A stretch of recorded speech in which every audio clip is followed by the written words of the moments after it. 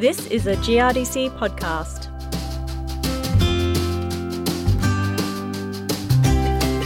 Research across southern New South Wales and the southern grain growing region is looking at the viability of delivering a range of organic matters and nutrients to a range of subsoil types. How and if it can be done both efficiently and economically, and asking the basic question, which subsoils need intervention? Now, scientists and farmers have long understood that in some subsoils there are factors which are constraining the ability to maximise crop yield. Dr. Roger Armstrong is a senior scientist with Agriculture Victoria, and he agreed to talk to me about the research that has happened in the past and what's happening now to give farmers a new tool to overcome subsoil constraints. Recognition of the importance of subsoil constraints probably goes back 20 to 30 years now, so not just in Victoria but through large sections of the Australian grain belt, right up from central Queensland, southern New South Wales, Victoria, South Australia and even Western Australia. Rainfall is always the number one limitation to grain production anywhere in Australia, but once you start getting a range of subsoil constraints such as acidity, high boron, salinity, acidity, so forth, effectively what happens, a range of crops are unable to make effective use of that rainfall because any water stored in the subsoil is effectively not available to the crop. So there's been that long recognition of the importance of subsoil constraints. The big question is, what do you do about it? I imagine there's been a fair bit of research happen over the years once that recognition was there. You could almost argue there's effectively been three major strategies when you've got subsoil constraints. So the first one's ameliorate, so anywhere from like deep ripping on sandy soils or adding lime, gypsum, nutrients. The second strategy is genetic solutions. So a good example of that, there was a lot of work done in the sort of 80s and 90s on developing boron tolerance in wheat and barley, and more recently in lentils. And then the third basic approach is to live with the problem and just sort of minimise your variable cost inputs on soils that are constrained, so you maximise profitability rather than trying to maximise productivity. Okay, so your approach is to look at the soil and improve the soil. So just what have you been doing along those lines? So the whole basis of this project is, yes, we're focused on amelioration, but looking at particularly using a range of what was originally called subsoil manuring. So from work that's sort of pioneered from La Trobe University in Peter Sale, using nutrient-rich organic matter, particularly manures. And then what we're trying to do in this project is sort of extend that work, looking at a range of different organic emollients, and they can basically be described as sort of like green chop, so farm-grown biomass that has low CN ratios such as lucerne or vetch or whatever, or even some of the work that we're doing in this project looking at what happens if you use wheat straw. So you've got a very plentiful supply of organic matter, but by itself provides no benefit to crops. In fact, could even be detrimental if you put it in the soil alone. And what we've been doing is what happens when you mix that cereal straw with nutrients. Does it provide the same effect as what you'd get from a manure source? What this project is about is twofold. One is to understand how subsoil amelioration with organic matter works. Is it through better soil structure? Is it better nutrition? Is it about overcoming some other kind of toxicities such as high boron? Or is it a combination of all those factors? So that's the primary one, understand the soil plant processes involved. And then the second component is about how do you get this subsoil manuring working at a commercial scale. One of the big limitations, if you focus just on animal manures, there's a very limited supply of animal manures to the grains industry, and often there's big geographical inconsistencies between where the manures are and the grain growing areas. The other area around subsoil manuring is the cost. Some of the work that Bill Malcolm and Peter Sale did estimated to ameliorate a subsoil with, say, 20 tonnes a hectare of organic matter, you're looking around about $1,400 a hectare upfront costs. The question is then, what kind of improvements in crop productivity do you need to make it pay? And the preliminary work from an economic perspective is it does pay for itself after a couple of years, particularly in the high rainfall zone. what GRDC is trying to do for this project is work out, can that work be extended to a range of other areas, so particularly around the medium rainfall zone? Are there other organic emollients that can use a much more plentiful supply? They might necessarily be quite as 100% as effective as animal manure, but if they're 90% effective, they'll definitely do the trick. I suppose the way I phase it is projects just about working out where subsoil manuring will not work as it is about where it will work. And the net benefit is you don't want growers going out and making very huge investments in amelioration if it's not going to pay financially in the time frame. Yeah. Okay, well, let's look at it. Does it work? Oh, it's undoubted evidence. We already know there's sort of yield improvements. Some Peter Sales work, sort of averaged up to about 80% yield improvements. Even last year, some sites were getting up to 60% yield improvements over the control treatments, and that was in a year characterised by about decile 1 to decile 2 rainfall. So even under the worst situations, you can get highly significant yield improvements. Conversely, some of the medium rainfall sites where it was still decile 1 and 2, there's no benefit. In fact, there was a slight decrease in grain yields. So obviously, factors to consider when you're looking at does it work, it's a function of soil type, environment, and particularly seasonal conditions.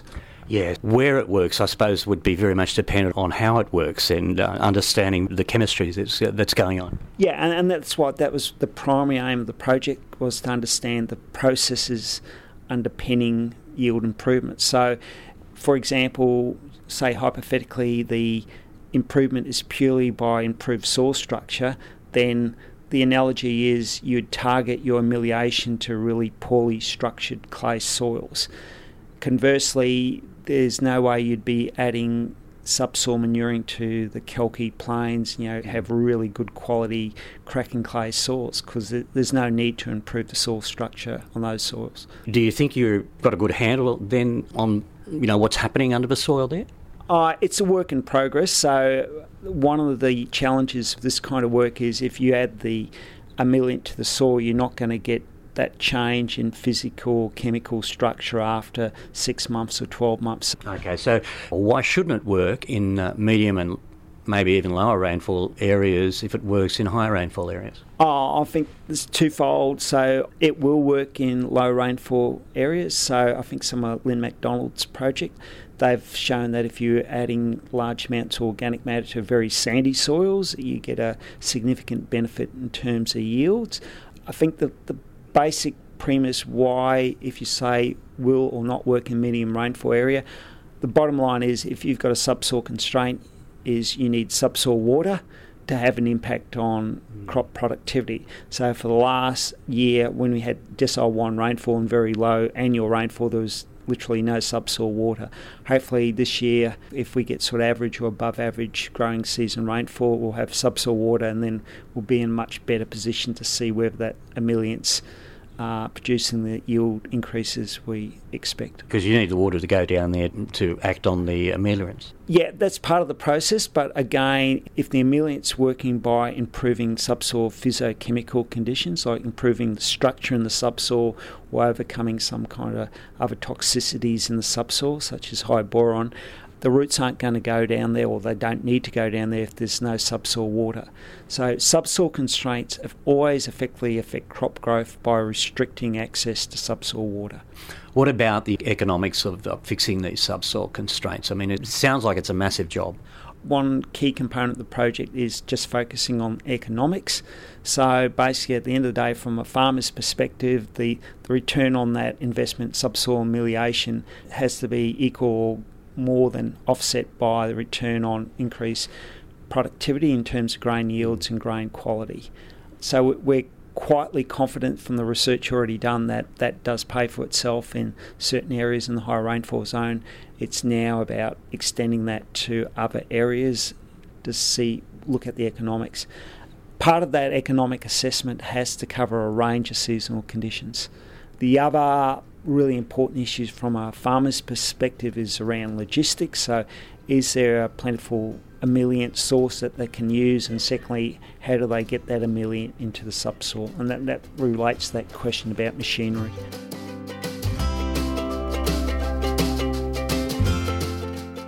Now, I couldn't pass up the opportunity when it was offered to have a look at the machine that has been built especially to trial the delivery of subsoil ameliorants.